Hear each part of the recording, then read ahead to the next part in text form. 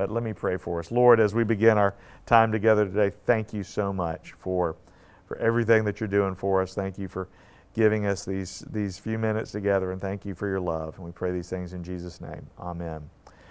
So I'm on a bit of a time crunch this morning. That's why I'm not wearing my usually stunning outfits that I am kind of, I've resisted it my whole life. My dad was is a real clothes horse, and I've always resisted that, but I'm starting slowly sort of falling into that. And so, so ordinarily I don't wear jeans and stuff like that, but I am on a tight schedule this morning. People were surprised to see me. It's because, they thought, well, we're leaving today. What's his flight? Well, my flight's not till about 2:00.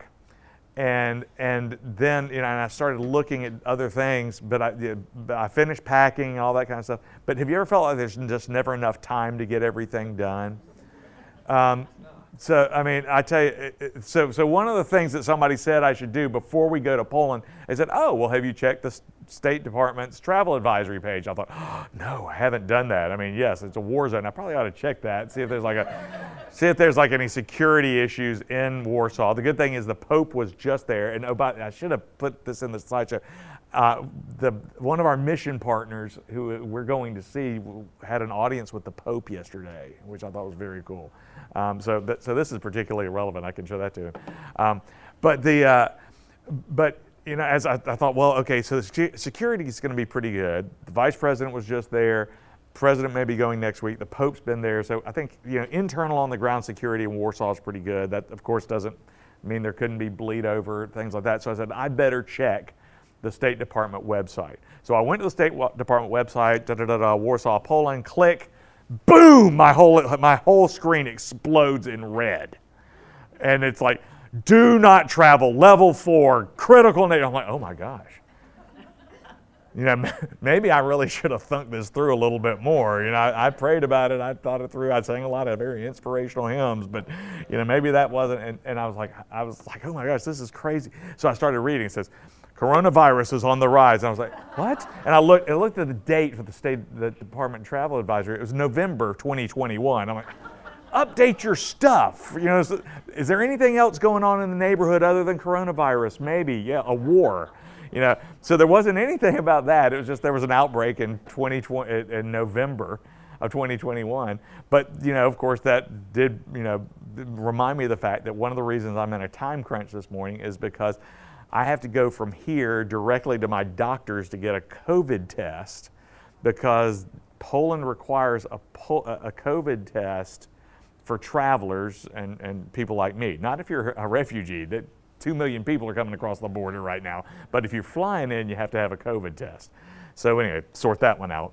Well, it's just like here, actually. But so I have to get a COVID test, and it has to be 24 hours before I enter the country.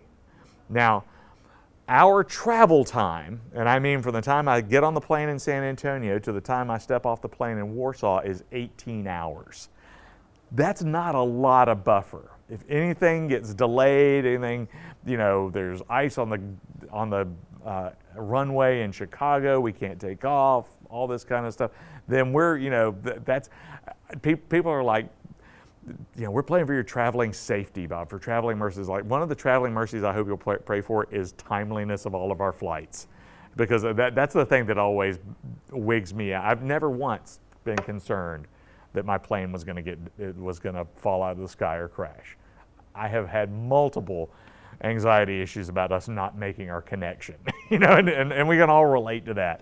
But it's just between that and packing and wanting to be here for this Bible study and all those sorts of things and like trying to make plans and connections and up and down.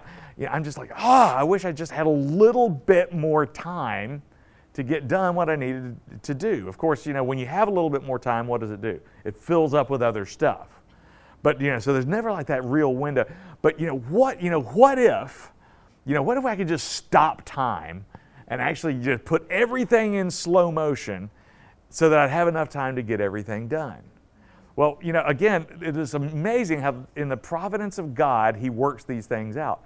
Because the story that we're going to read today is about God stopping time so that Joshua can do what he needs to do.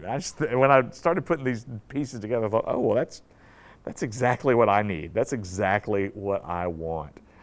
So we're in chapter 10 of the book of Joshua today. And in chapter 10, we see that we've had some interesting things happen leading up to chapter 10. Where did I put my clicker? Oh, there it is. So some interesting things leading up to chapter 10. First of all, we've had the crossing of the Jordan River.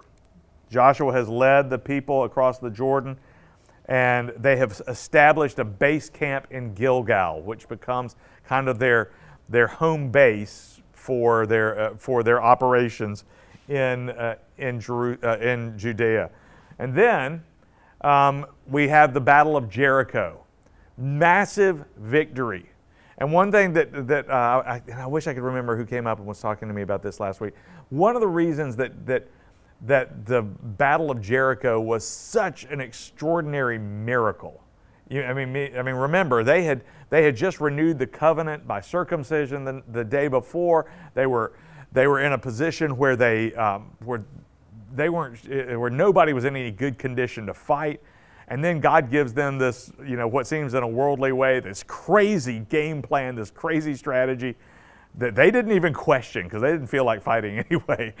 They never even questioned, for this is how you're going to conquer the city. It's going to involve marching, and it's going to involve shouting, it's going to involve trumpets, and then the walls are going to fall down, and you're going to just go in and take the city.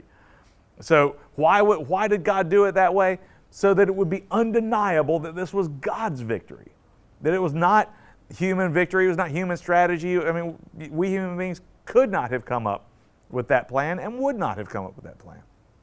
But that battle was yet another of those shots heard round the world.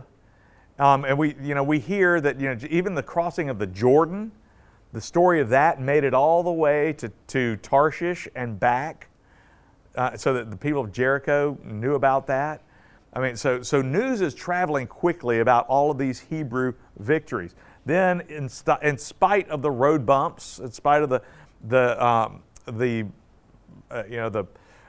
sin of Achan and his family, we have the Battle of Ai, another major victory. Not just because of its overwhelming nature, it's not just because of its overwhelming historical importance, but also because it too sent out word that these Hebrews are unstoppable. These Israelites and their God are unstoppable. It's interesting. I think that both of these battles really sort of bring up something that is very important and I think in any type of warfare, but particularly when we're talking about God being involved. You can't measure what you can't see. And the thing is, I'm sure that the people of Canaan, they saw the huge numbers of Hebrews, but they still thought we can fight them. We can, if we just get enough allies together, we can still fight them. This is about numbers, right? The thing they couldn't see was not just the power of God, but the leadership of God. Because, in the Battle of Ai, who came up with this, incredibly tactically masterful plan for the Battle of Ai? It was God. That was His battle plan. That wasn't Joshua's. That wasn't anybody else's. It was God's battle plan for how they would draw them out and all of those sorts of things. And so the Hebrew people and primarily Yahweh, their God, have gained a huge reputation for victory, which leads us to what you all studied last week, the Gibeonites. The Gibeonites were so freaked out, they decided to put on beggars' clothes and go and just try and con Joshua and the Israelites and say, hey, why don't you make a treaty with us, because we're obviously no threat to you and we'd love to be your slaves, but we'd like to survive. And of course, and we're from faraway lands, blah blah blah, all this kind of stuff. And Joshua said, oh, well, okay, and then found out that he'd made a treaty with this local group, but the local group didn't care. They were like, well, we would much more happily be alive and servants than dead and proud. And so we have this whole, we have this concession where the Gibeonites make a treaty with Joshua makes a treaty with the Gibeonites. We won't fight you if you don't kill us. And so after the Gibeonites cave, well, word of that spreads as well. So again, just think about what people have heard now for 40 years. First Egypt, then all of then Bashan and Og, and all the people in the Transjordan. I mean, all these one after another victories, and now the Gibeonites have just folded. We don't even want to fight. And I'm sure that there were lots of others who were thinking that same way. So we come to chapter 10,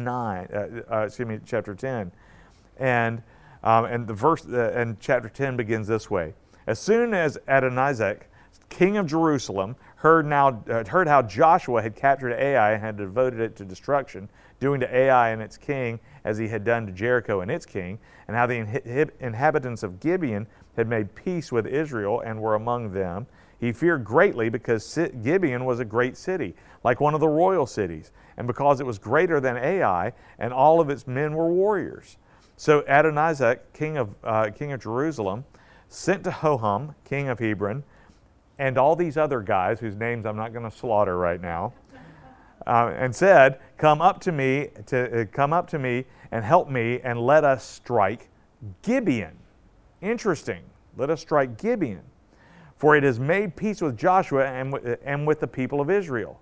Then the 5 kings of the Amorites, the king of Jerusalem, the king of Hebron, the king of Jarmuth, the king of Lachish, and the king of Eglon gathered their forces and went up with all their armies and encamped against Gibeon, and made war against it. So what's happened here? String of victories, morale is low, the Gibeonites fold, and the king of Jerusalem, which is obviously not yet the capital of Israel, says, whoa, we are going to get slaughtered if we don't stand together.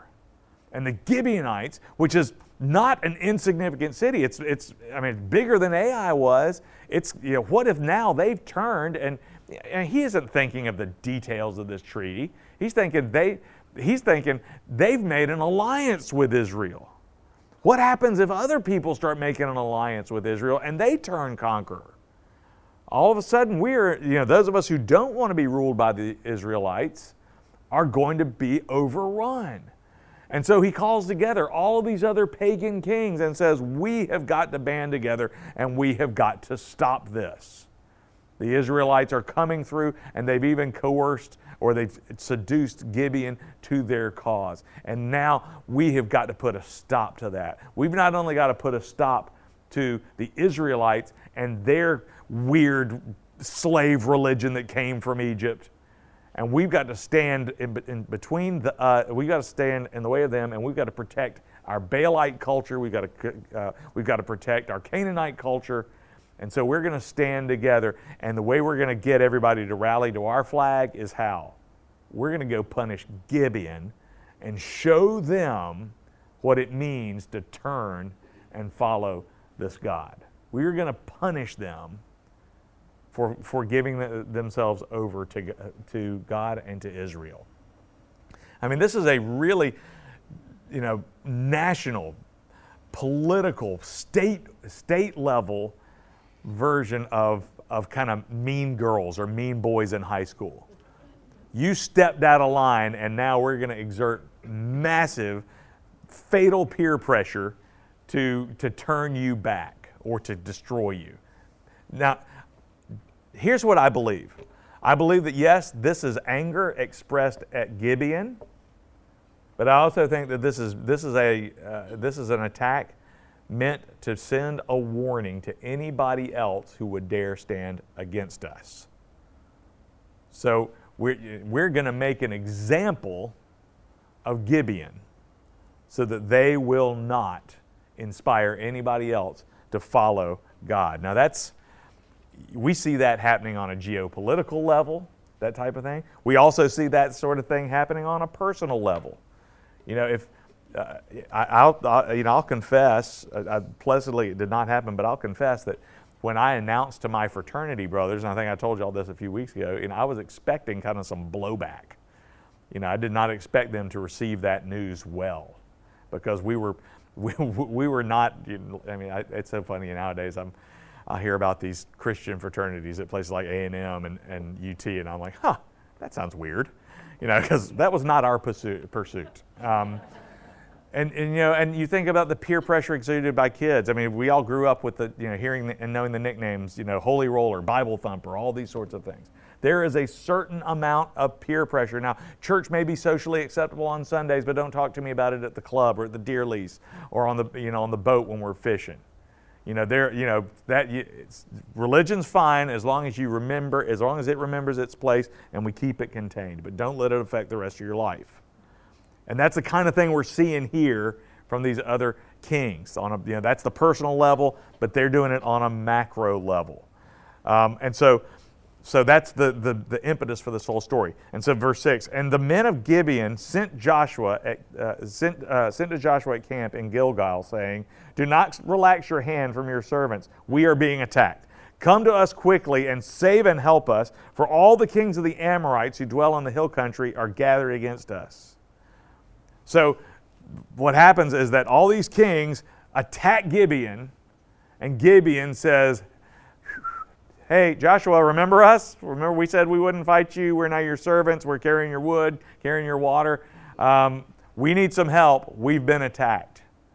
And so Joshua goes to their aid. And so Joshua went up from Gilgal, he and all the people of war with him, and all the mighty men of valor. Underline that phrase at some point. I think this is the first time we see that phrase, the mighty men of valor. I love that one particularly because if you remember, that shows up all the time in the David stories. The mighty men of valor are like this kind of super team of, these are like the best of the best. These are like the special forces of the Israelite army. And you see them, I think this is the first time we see any kind of reference to, and they weren't like 10 people who live forever. These are guys who, like those types of people who just kind of are distinguished, and the Knights of the Round Table sort of thing. But he took his mighty men of valor, and the Lord said to Joshua, do not fear them, for I have given them into your hands. Not a man of them shall stand before you. So the Lord promises Joshua this victory. And so Joshua then, verse 9, came upon them suddenly, having marched up all night from Gilgal. I mean, again, military history junkie. This is a quick march. This is like a Stonewall Jackson, where'd they come from sort of maneuver. That was the thing about why Stonewall Jackson in the Civil War, in the early days of the Civil War, was so effective, because he was willing to force march and move his army all over the place before the Union armies could really figure out where he was. Joshua is doing the same thing. He's willing to march at night. He's got his men trained. They are disciplined. This army is not just some ragtag mob. They are a national army, but they are a disciplined army. So they march up at night, and threw them, and the Lord threw them, that is the pagans, into a panic before Israel, who struck them with a great blow at Gibeon and chased them by the way of ascent of Beth Horon and struck them as far as Azekah and Makkedah. And as they fled before Israel, while they were going down the ascent of Beth Horon, the Lord threw down large stones from heaven as far as Azekah, and they died. There were more who died because of the hailstones than the sons of Israel killed with the sword. Okay, I want you to start making notes of the things that God did to win this battle. Okay, okay. At that time, Joshua spoke to the Lord in the day when the Lord gave the Amorites over to the sons of Israel. And he said in the sight of Israel, sun, stand still at Gibeon, and moon in the valley of Ajalon. And the sun stood still, and the moon stopped until the nation took vengeance on their enemies. Is it not written in the book of Jashar? There's one of your 10th century BC footnotes right there. The sun stopped in the midst of heaven and did not hurry to set for about a whole day. There has been no day like it before or since when the Lord heeded the voice of a man, for the Lord fought for Israel. So Joshua returned, and all Israel with him, to the camp at Gilgal. Now, to look at the analysis of this battle for just a second, what are the things that happened in this battle? Well, first of all, God did a lot of stuff in this battle that maybe we pass over. First of all, after they got to, oh, I'm going the wrong way. Yeah, there we go. After they got to the battlefield, what does it say? That the Lord threw them into a panic. So these 5 kings, their 5 armies, God took whatever realistic fears they had, these soldiers, and completely ramped that up. He completely shocked them and undermined their morale. And as soon as the Israelites showed up, they just broke. And an army that is no longer disciplined is going to be defeated. An army that loses its nerve, it doesn't matter how good your arms, how great your battle plan was, if you lose your nerve, then it's not going to come together. That's why you hear every football game, every college football game, every professional football game, they say, we've done the practice, we've prepared, we watched the game film, we've done the conditioning, now we just need to execute. What's the difference between execution and not execution? It's all up here. You can work out every single one of these muscles to perform at a machine-like precision, and if the muscle between your ears or if your heart fails and you bug out, then it's done. So what does God do? And again, it's not just that they got scared. It says the Lord sent a panic into them. It was like God sent a mental and spiritual missile into the camp of the pagans.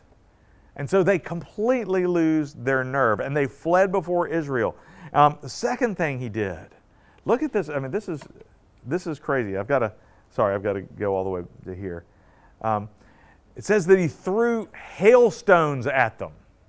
Hailstones at them. So, now, he's not talking about little sleet like we get here in San Antonio. He's talking about the kind of hail that they get in Odessa. Okay? I don't know how many times my mother-in-law is in a war with their HOA because their HOA requires the terracotta tiles. Okay? And those get blown away about once every 2 years from this, this heavenly bombardment. And I will admit, we had hail in South Carolina, we have hail in Santa Fe, but I never really took it seriously until we drove up this was like 2 or 3 years ago. We drove up to Odessa, and there was a hailstorm, and I walked out, and I found a hailstone like this sitting on Morgan's parents' front walk. I pick it up, and I'm looking at it. It's about the size of a softball.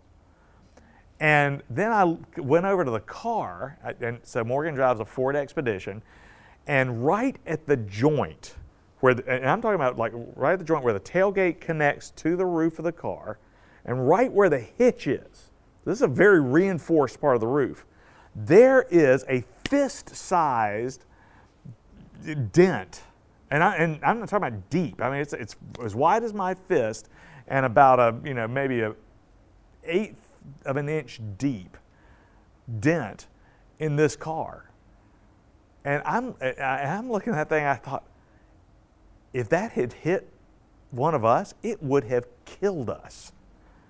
This is an aerial bombardment from heaven. And that was just a smooth one. It wasn't like all these spiky ones you're seeing here.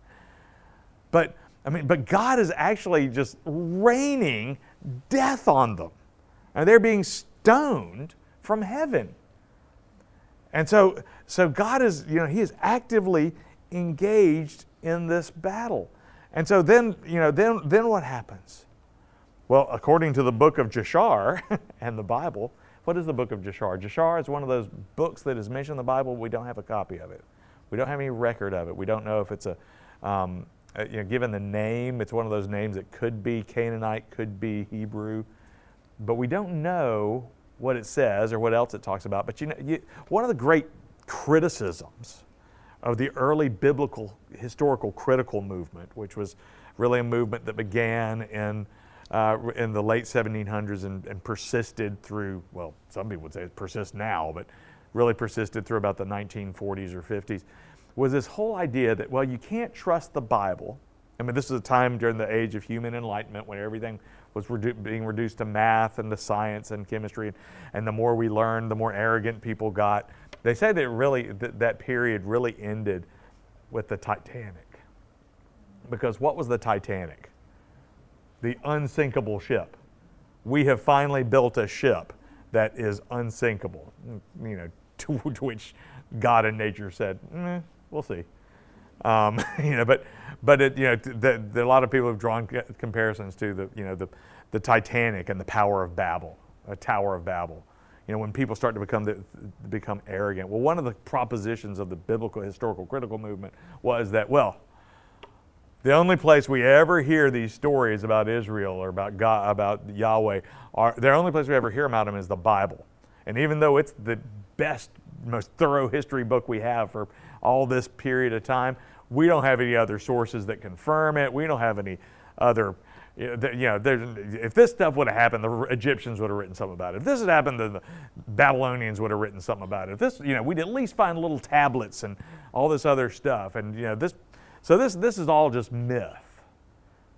So and they used archaeology to back that up, because archaeology was just kind of a very new science at that point. It was only now starting to make that shift from grave robbing to real science, where they actually studied things before they removed them and studied their context.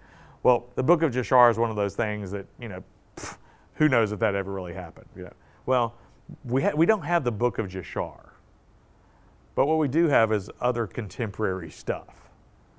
Because here's the thing, the science that was once used to disprove the Bible is every day being undone. Because, why? Because they keep doing more science. Science is really dangerous when it stops. And so what you have in the fields of archaeology, in the fields of cosmology, including everything from physics to mathematics, all these things that maybe they don't prove a specific event, but they do say, oh well, no, this could be possible. Now, interestingly, I was not able to find it, but there have been all kinds of interesting studies recently about the Earth, its rotation, its gravitational pull. Just like you all, I probably learned that gravity is a constant. It's the same everywhere, blah blah blah. But that's not true. Gravity is different at different points on Earth. Now, not enough to where we would really notice it. I've always thought that the reason gravity felt heavier here than there or now than then had more to do with my eating habits than. But there really is. There are different places where gravity is stronger or weaker than other places. But there is kind of the constant, sort of the norm of what gravity is. But as scientists have studied that, they keep finding sort of little anomalies. A day is not always a day. Time is not always time. And why are there so many idiosyncrasies? We trust these calendars that the ancients came up with this many days and all these different adjustments we have to make. But then why do we have leap year? Why do we add a day in February every 4 years? Well, so that we can, because we know that the thing's slightly off and we got to reset the clock. Well, one of the things that they've looked back and they've looked at is like, there was a day, or there seems to be sort of an anomaly about what is 1,500 years BC, or whatever this was, 10,000 years BC, and it seems to like everything's a little off. And I forget who the scientist was. He said, but if you kind of go back and calculate or add in maybe 12 or so hours, it kind of lines up again. So I'll find that study for you, because I don't like to just throw out a story and without being able to back it up.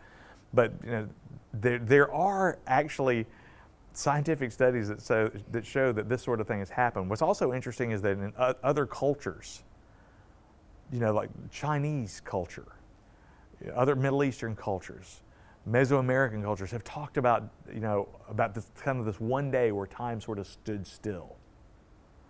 Now, what does it mean that Joshua commanded the sun to stand still? Or really, it's interesting. Here they said nothing like this has ever happened before. The Lord heeded the voice of a man. Doesn't say that Joshua commanded the Lord, but he did say God said, well, you need more time? All right, we'll do this. We'll freeze the day. So there is something to be reckoned with here. And this is one of those fascinating places where science and the biblical story really can lead us to deeper understandings of both. First of all, one of the things that has often been used to dismiss this story is the idea that, the sun doesn't stand still. You can't make the sun stand still. First of all, that's just ancient hyperbole. That's just a myth. And we know that, first of all, because why? Because we found out, because we're really smart people, that, 600, 700 years ago, we figured out that the sun doesn't rotate around the earth, it doesn't circle the earth, but rather the earth circles the sun. So obviously the Bible is wrong, it's full of errors, there is no God, Jesus was a fraud, and blah, blah, blah. This is how the stream goes. Because the sun doesn't rotate around the earth. But doesn't it look that way? I mean, seriously, when you're sitting here watching the sun go across the year at the beach, and you're trying to calculate how much longer the kids are going to want to stay out here, you're watching the sun and it's kind of going across like that. Doesn't it look like it's moving? Or do you feel like you're at the tilt-a-whirl at the fair and you're going like, there's the sun in a fixed point and you're wheeling around it? Is that how you feel at the beach? Not me. I feel like the sun moves across the sky. And so does everybody else. And even though the ancients didn't know that that was really the way it worked, we still talk about it that way, don't we? The sun rises and the sun sets. No, the sun just sits there. We do all the setting and rising. The phrase that I want you to learn today, you see it on your sheet, is the word phenomenological. Everybody say that with me. Phenomenological. Okay? A phenomenological perspective means the way we describe a phenomenon from our point of view. Okay? So, where does that come from? I mean, it's actually an idea that is picked up by Albert Einstein in the theory of relativity. How does things look from my perspective? How does time move? Well, it's relative to certain objects and sort of things like that. So, it's like space is just sitting out there, but, my life is moving, and so it looks like time is moving. And so it's called a phenomenological perspective. A phenomena is a thing that happens. Let me introduce you to one of my pet peeves, okay? One of the most overused words incorrectly nowadays is the word phenomenal. You hear people say it all the time. That cake was phenomenal. That game was phenomenal. That movie was phenomenal. That dress is phenomenal. The word phenomenal means that it exists in time. So if somebody says to you, that dress is phenomenal, they are in fact correct. It does exist at a point in time, and I'm observing that. It doesn't mean it's nice, so you can use it that way. If somebody says, "Do you like my new outfit?" and you really don't, you can say that is phenomenal, and you're right. And they're going to feel happy, and you won't have lied because it's really not as good as you think it is. So what is the opposite of phenomenal? The opposite is noumenal. A noumenal perspective is like a heavenly perspective or a metaphysical, kind of an off-time perspective. We aren't going to get into that. But a phenomenological perspective means that here's a person and they see the sun going across the sky, and at some point he speaks and it stops. So does that mean that that Joshua stopped the sun, that God stopped the sun? No. But what it could mean is that God stopped the rotation of the earth.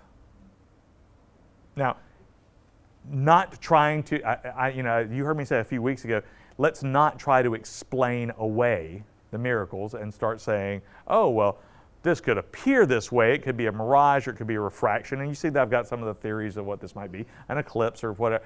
Let's take, this is where I become a biblical literalist. Let's take what this might have been. That a holy God who was powerful enough to create the universe and everything in it, including the laws of physics, can also say, I'm going to make this work for a minute, for a day, for 12 hours. So, I mean, whose laws are the laws of physics? If we have a theocentric and theological worldview, then who's in charge? Who suspends the game? Who's the referee who can call a timeout? That's God.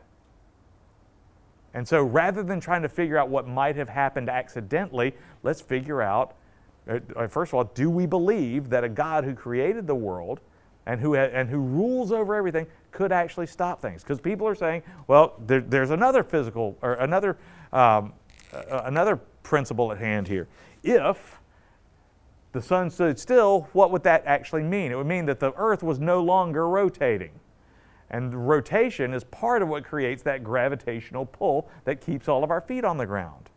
You know, what happens when there's no gravity? Well, just look at people who go up into space. You float around, everything, It doesn't mean that I love the idea that when people say, well, if the earth stopped rotating, then everybody would just start flying off into space. No, you would just be floating there, and the next time the wind blew or something like that, you'd move a little bit and you wouldn't necessarily stop unless you grabbed something.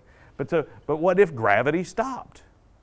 Well, God who knows all things would be able to figure that out. Does that mean Bob Fuller can figure out how that would happen? Does that mean that there's a lot of advanced math involved in figuring that problem out? Sure. But I'm pretty sure that the God who created the universe is pretty good at the advanced math part, because he invented that too. The point is that this is one of those things that you either believe in miracles or you don't. I mean, in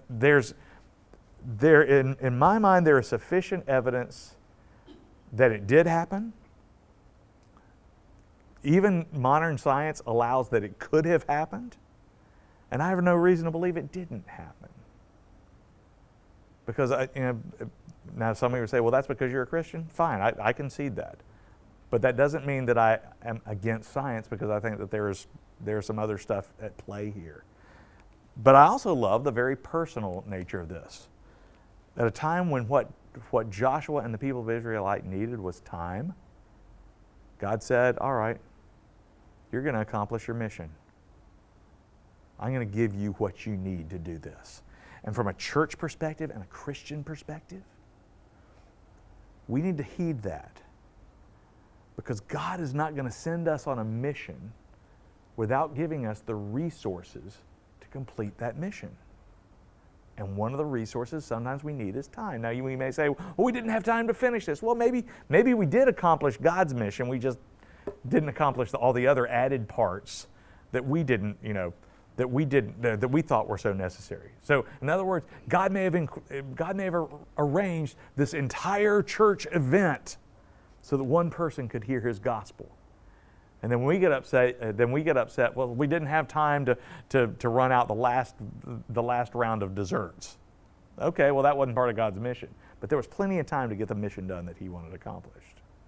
There was plenty of resources. Tony Campolo talks about resources in this way.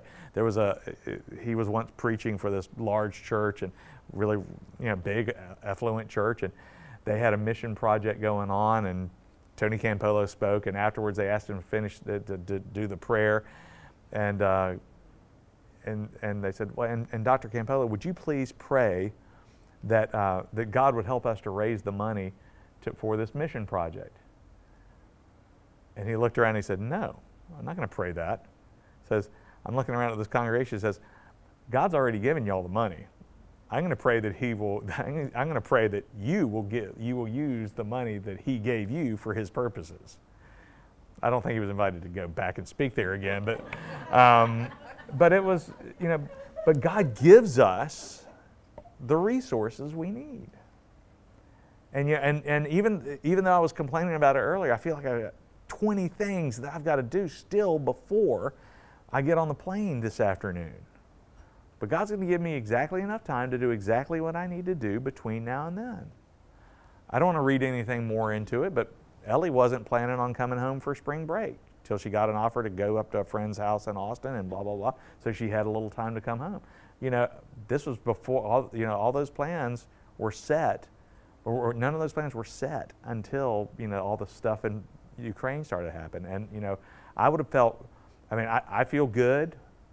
I know I'm coming back. I know that we're going to be fine, all that kind of stuff. How do I know that? I am confident of the Lord and His faithfulness. And I actually have a couple of really uncomfortable meetings that I have to attend to that are scheduled for after I get back, and there's no way the Lord's going to let me out of those.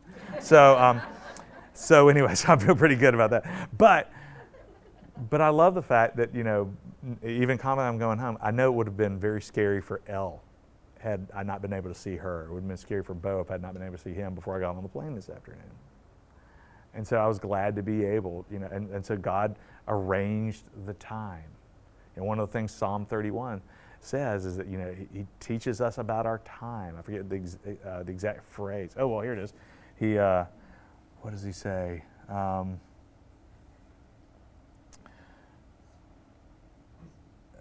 If you see it, tell me. Anyway, I'll find it. Anyway, I was talking to a friend of mine yesterday, and he was asking her, well, people seem like they're kind of freaked out about you going, and he out-Calvined me. He says, but the book of our days is already written. I was like, thank you. Yes, it's like, this is, if you believe that God's going to give you the time to do what He wants you to do, then our days are already literally numbered. And so for me, as a card-carrying Calvinist, this is kind of a gut check. Do I really believe that God has me in the palm of His hand? God uses these resources. God used hail. God used time. God used the heart, emotion, to give Joshua this victory. So let me just, as I knew that I would run out of time today because these are important things. But after the battle, after this total rout, one of the things that really displays the character of the leaders of these Paganite kings, they ran and they hid in caves. And I want you to notice something about that story. There's an interesting symmetry here. They ran and they hid in caves, and while Joshua and the others, while the army of Israel was going out and consolidating their victory, doing the mop-up operation, what did they do? They sealed them in the tomb. This interesting symmetry there. They rolled stones in front of the caves, and they, it's kind of like a tomb. It's kind of a reversal of the Easter story, because when they opened the tombs, the guys came out alive, and then what? They executed them and sent them back and put them back in the same place. Now, I think there is a symmetry with the kind of a reversal of the empty tomb story of Jesus, but there's also a sort of a symmetry in the justice of God at this point, because what did Joshua do to the Amorite kings, or to the pagan kings, in this story? He made an example of them. And an example of what? Not of Israel's might, but these Gibeonites were under our protection. They chose to follow God, and they were protected. They were vindicated. And we made an example of you because you tried to make an example of them. And here's the hand of the Lord being used in such a way to say, you can't do that. You can't do that. And so there is that example going on as well. Those are some thoughts that I wanted to. I think I listed some of the other theories for the sun standing still. There was an eclipse. The Earth's rotation slowed down, not stopped necessarily. Okay, all that. But I really do think that I think that this is a fascinating story on just a lot of levels. But really, the important thing to note here is that in these battles, Joshua was able to claim victory over some very old enemies. You remember the sons of Anakim? Well, the sons of Anakim were the giants who lived in the land that Joshua and Caleb came back with the good report, and the other spies said, no, we can't go because they're giants in the land and we look like grasshoppers to them. These are these ancient, mighty warriors who are just, who are all over the place. Well, in these battles, in this consolidating victory, after the battle in the land of Gibeon, they finally pushed the Anakim out of the land completely. They're not completely killed because some of them escaped to places like, Gath. Ever heard of Gath? Who was from Gath? Goliath. Yeah. I mean, he was not the only one. There are others who show up, but this was sort of a moral victory as well as a strategic military victory for Joshua. Kind of finally, these people who scared the original Exodus generation out of the land are finally pushed out themselves completely. So you just see this whole campaign is starting to come together. Any quick questions, really quickly? I'm sorry, I have to look at my watch, and I've actually got to end. I know there is still some on the syllabus or on the outline today, but again, remember, outline, not contract. Any thoughts or questions? Did y'all enjoy this story? Yes. Okay, good. I did too. That's one of my favorites.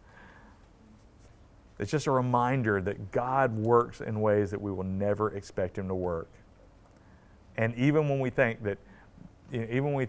well, I just do not see a way beyond this. There's no way I've got time. I don't have the resources. The enemy's too big. God always shows us that He's bigger than all of that. So, all right. Well, let me pray, and then I've got a scoop. All right. Let me pray. Lord, thank You for giving us, again, a story of wonder, of power, a story that should scare us if we're honest with ourselves, that we never want to be on the wrong side of your will. Lord, we pray that we would learn lessons about faithfulness and trust. But Lord, we thank You that You are the God who does things greater than we ever expect or imagine in the furtherance of Your purposes. So Lord, we thank You for being God. And we thank You for allowing us to be Your people. In Jesus' name, amen.